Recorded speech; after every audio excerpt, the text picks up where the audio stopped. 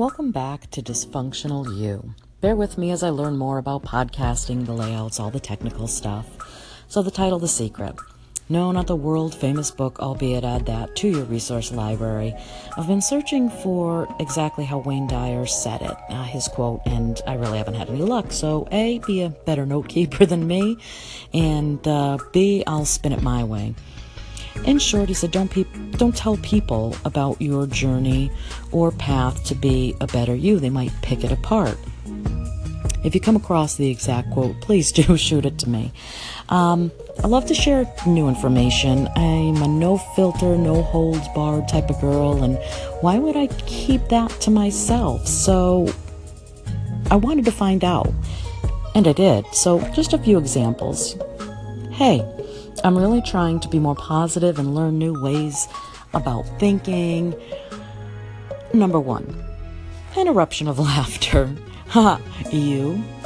And number 2, yeah, like the last diet or that Buddha stuff you were babbling about. Number 3, what for? Life sucks. Deal. Number 4, you find inner peace, joyful and happy all the time. That's a little scary.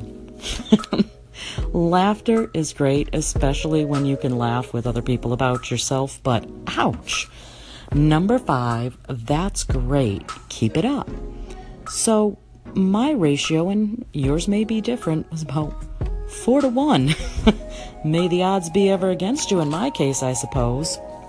So a secret, maybe. Keep it to yourself for a little while. Definitely.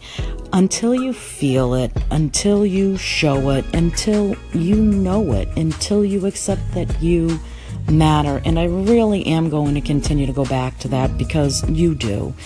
You have to brace your boat of self-love enough so when people try to poke holes in it with their own self-doubt, they can't sink your battleship.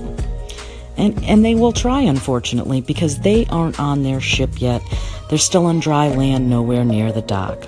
So wait till the people you want to share with are on the dock looking outward to a new horizon. Your personal growth will draw people to the sea of self-growth and self-love. So keep on sailing, be a good captain, and never give up. You matter.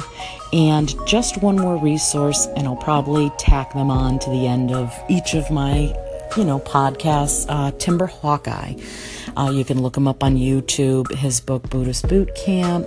Again, another great resource, some real positivity, and just a really great way to imbibe some positive thinking in your life. Because if the title Dysfunctional You kind of hit a chord with you or said, hey, I might want to check that out, my guess is you need a little bit of love in your life. So have a great night, and until we talk again.